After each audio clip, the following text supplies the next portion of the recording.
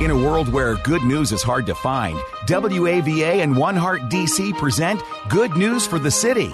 We're here to share the good news of the gospel of Jesus Christ and what His body, the church, is doing to spread this good news in the Washington, D.C. metro area, including Northern Virginia, Maryland, and D.C. As Jesus said in John 17, Father, that they may be one, just as we are one.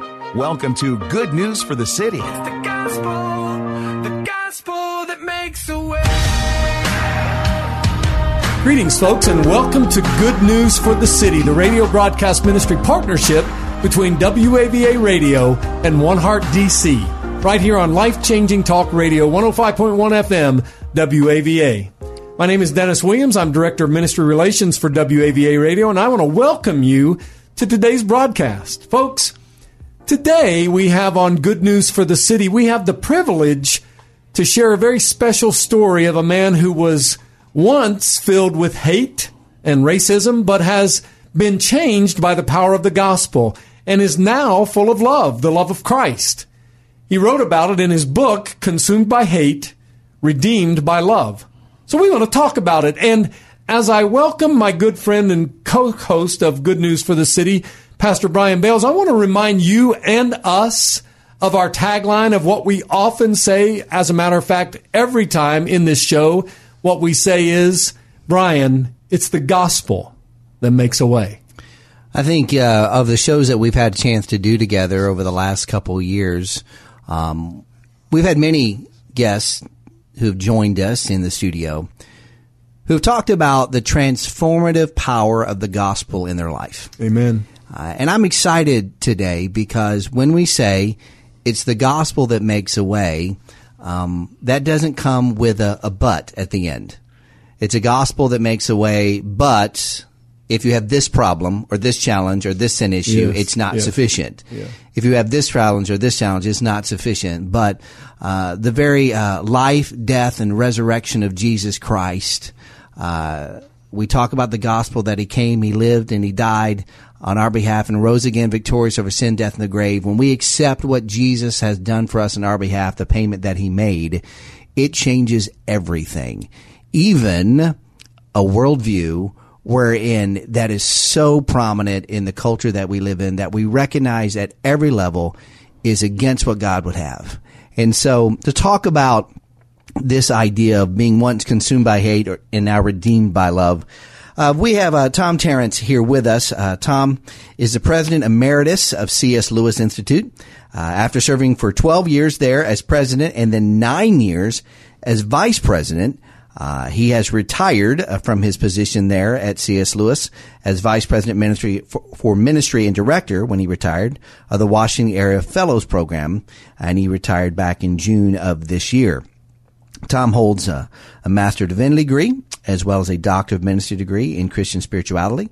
He is an ordained minister in the Evangelical Church Alliance, and he is a member of the Evangelical Theological Society, which means that he's a quite learned man, Dennis, right? So once again, that's what I'm hearing. We find ourselves in a room with a person that's smarter than us, which is pretty much most of the time anyway. Indeed. But, yeah. Indeed. Tom, moving forward, is going to be spending his time writing, mentoring, consulting, and spending some time traveling. But his life story is what we're going to dig in today.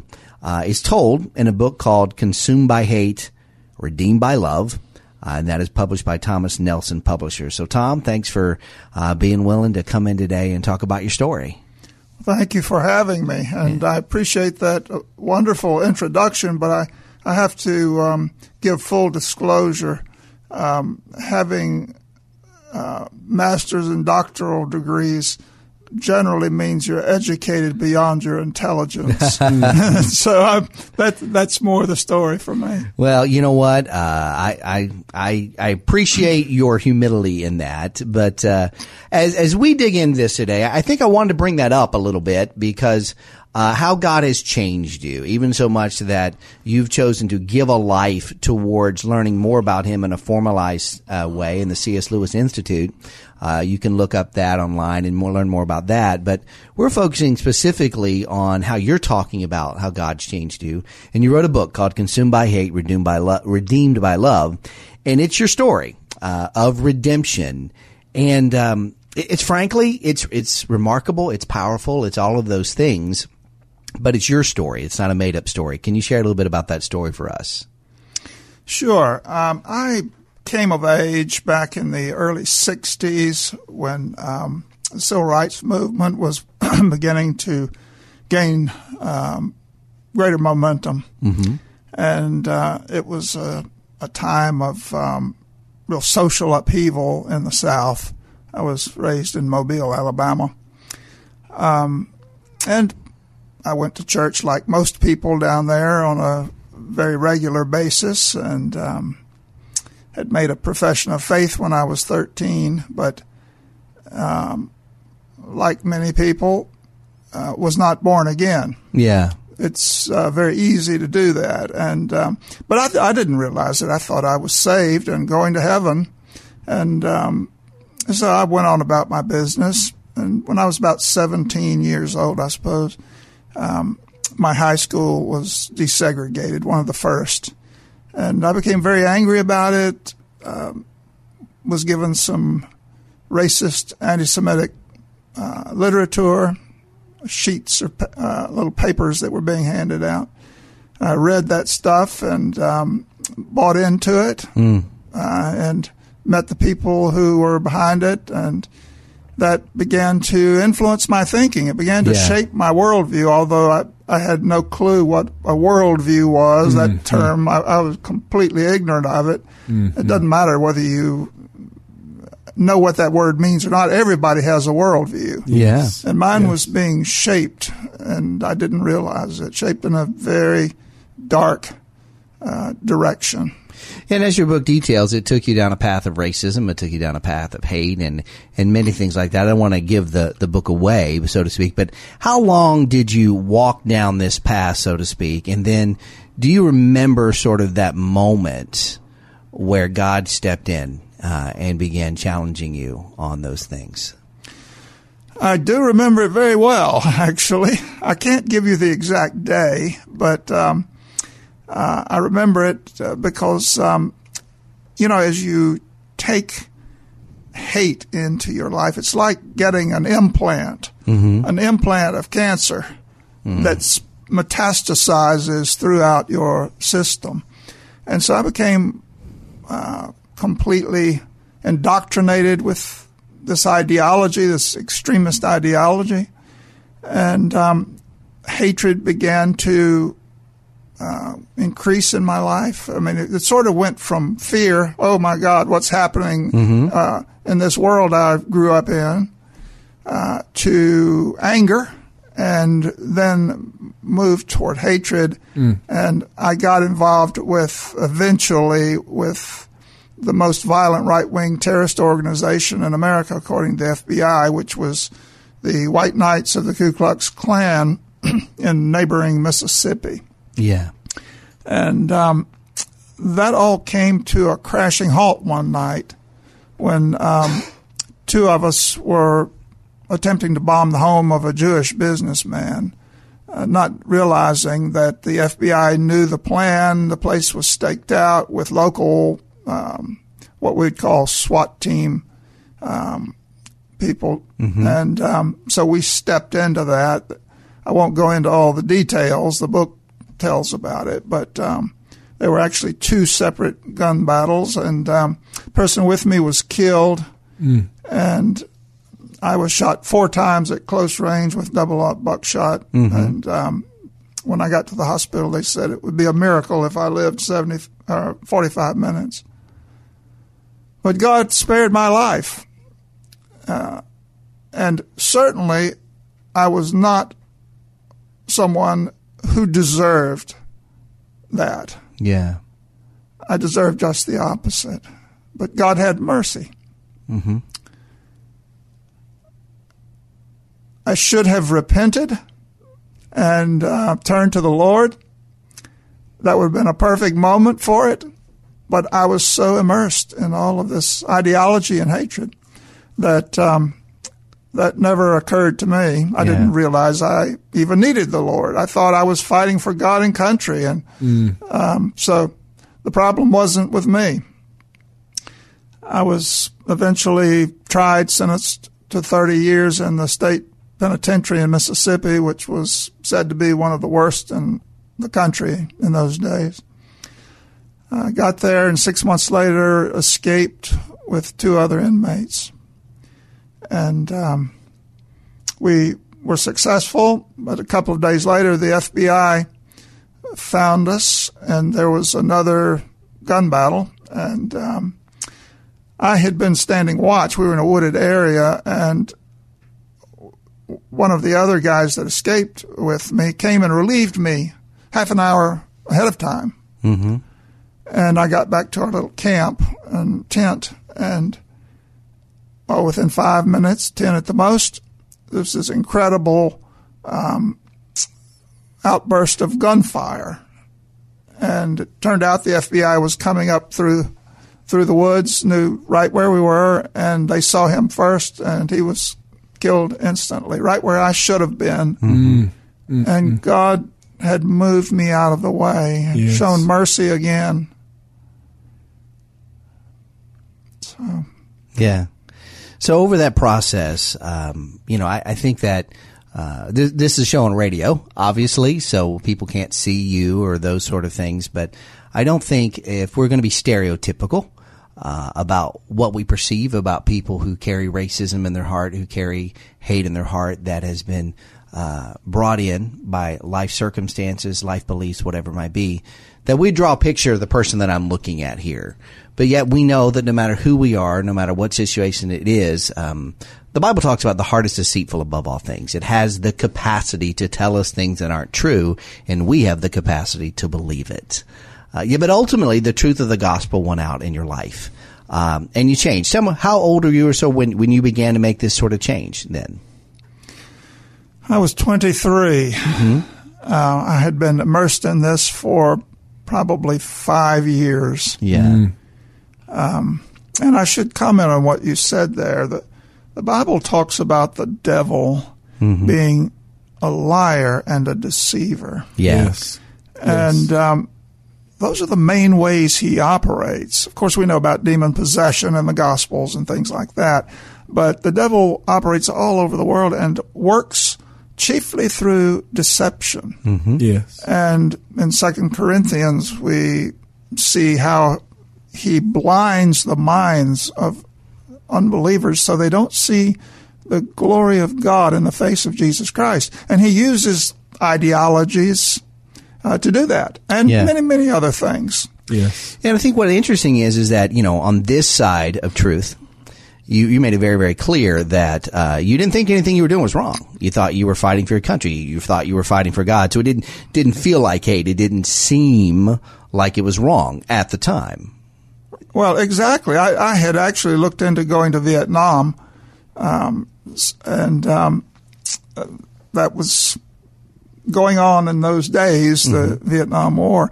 And then finally I decided I wouldn't do that. But it was very much a kind of patriotic American fighting for America, fighting for God, and all of that sort of thing that was shaping my thinking. So very deceived. Yeah. But eventually God went out and came into your life. Now, all of a sudden there's a Tom that people knew, and now there's the Tom that you're becoming, that God has redeemed you into being. Were there those in your life who had trouble believing in this actual change that began to occur in your life? Like, no, that's not true, or those types of things? Or how did people respond? Well, I think probably most people were absolutely dumbfounded at the idea. And I think there were two responses. Some people thought, wow. And other people thought, jailhouse religion. Mm-hmm. Yeah. And in prison, you see that sort of thing. And so the people that work there are aware of it and pretty cynical, I think, as a result. And so there was that kind of reaction on the part of some, but the chaplains saw that something had changed. And that was a positive thing. And over time, people began to realize that something was different. It's just amazing how it all happened. I don't know if you want to get into that later or... Well, we can. Go ahead. Tell us. Okay.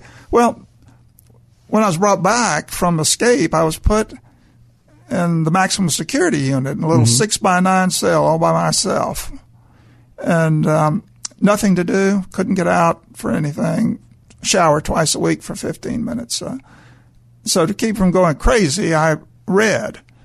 What did I start reading?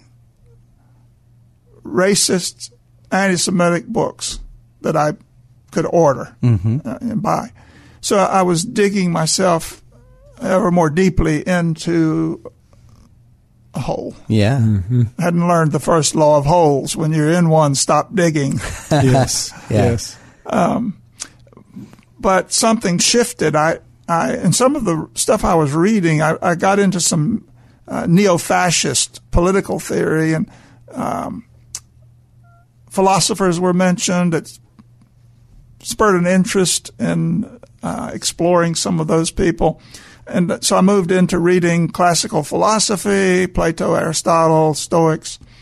And through all of that, which didn't have any Christian element to it at all, I came away with the idea that truth exists independently of our wishes or preferences. Sure. That it's there to be discovered, and it has an objective reality to it. And also, as Socrates said, the unexamined life is not worth living. And so out of all that reading, I came away with two ideas: that there is such a thing as truth. I should seek truth wherever that search might take me, and that I should examine my life.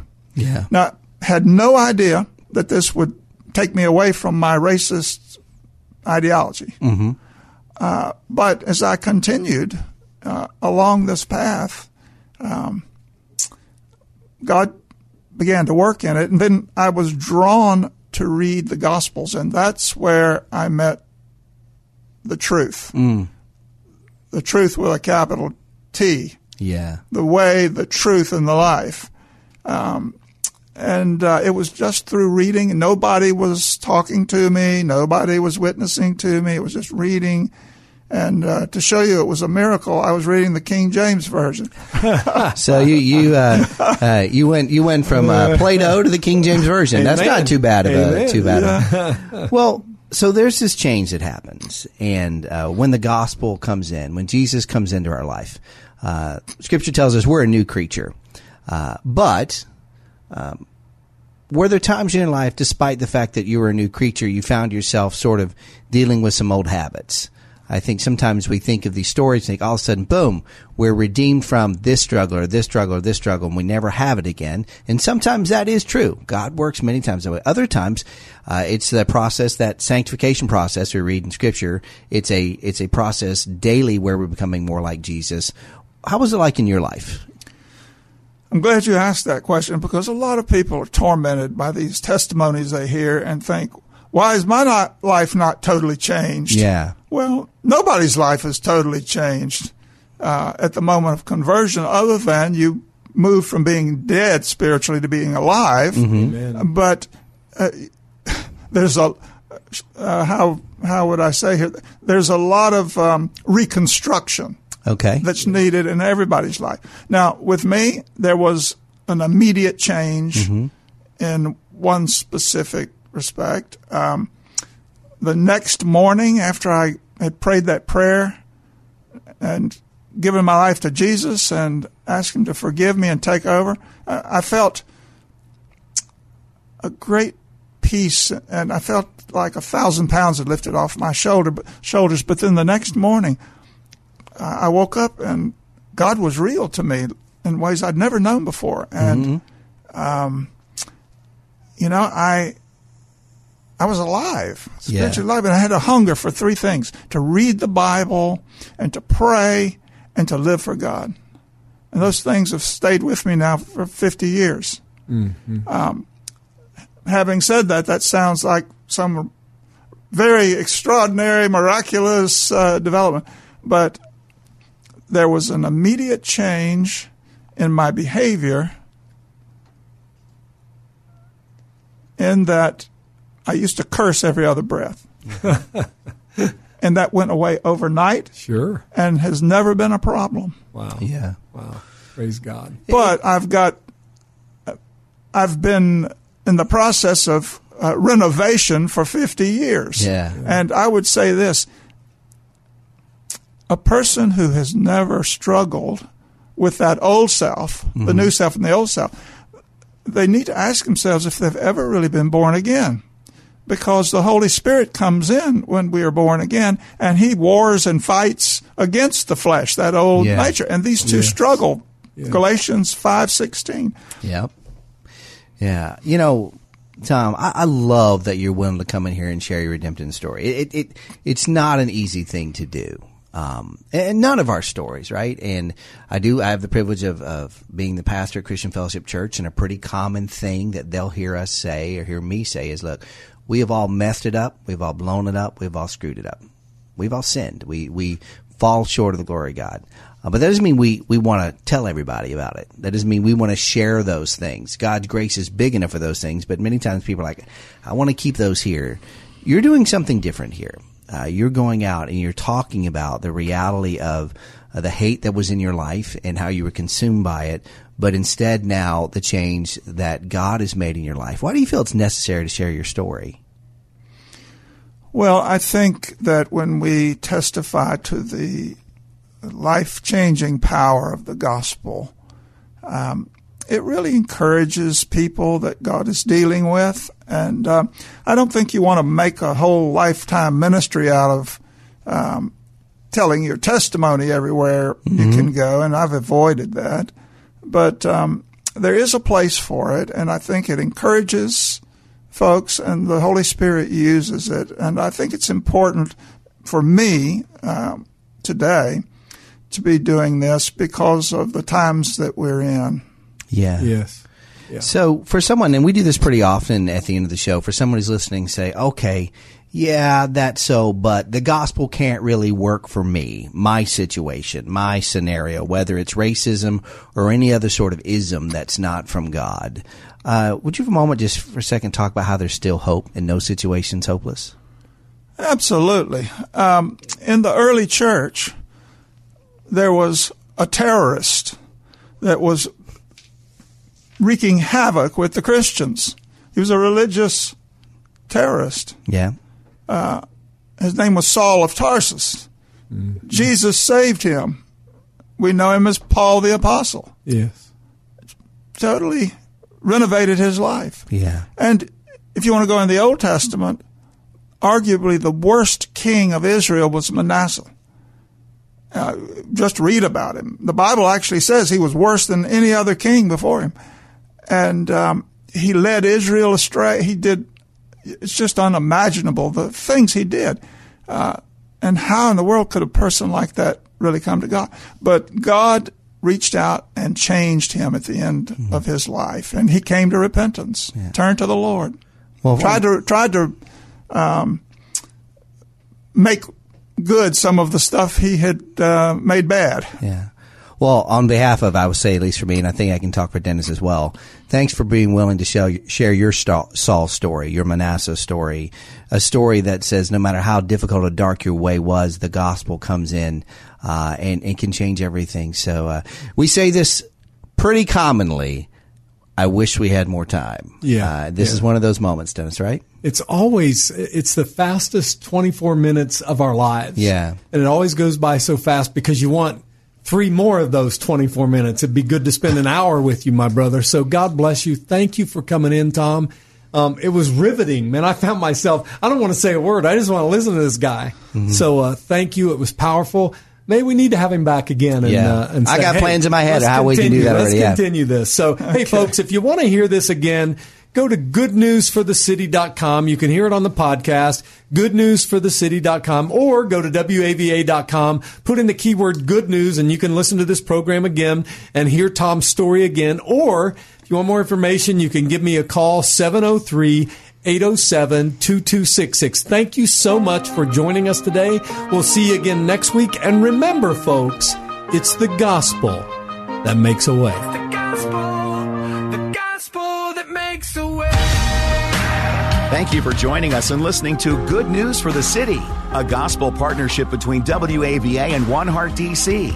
This is a partnership movement which celebrates and seeks to accelerate the move of the gospel into the Washington, D.C. metro area. It is our prayer that through this radio broadcast ministry of Good News for the City, we will see transformed lives and communities, and more people responding to the good news of the gospel of Jesus Christ. We want to help bring unity to Bible-believing people and churches in order to multiply our impact in our city, and we would love for you to join us. You can learn more at goodnewsforthecity.com. That's goodnewsforthecity.com. Or you can go to WAVA.com, keyword good news. Or you can call us at 703-807-2266. 703-807-2266. And remember, it's the gospel that makes a way.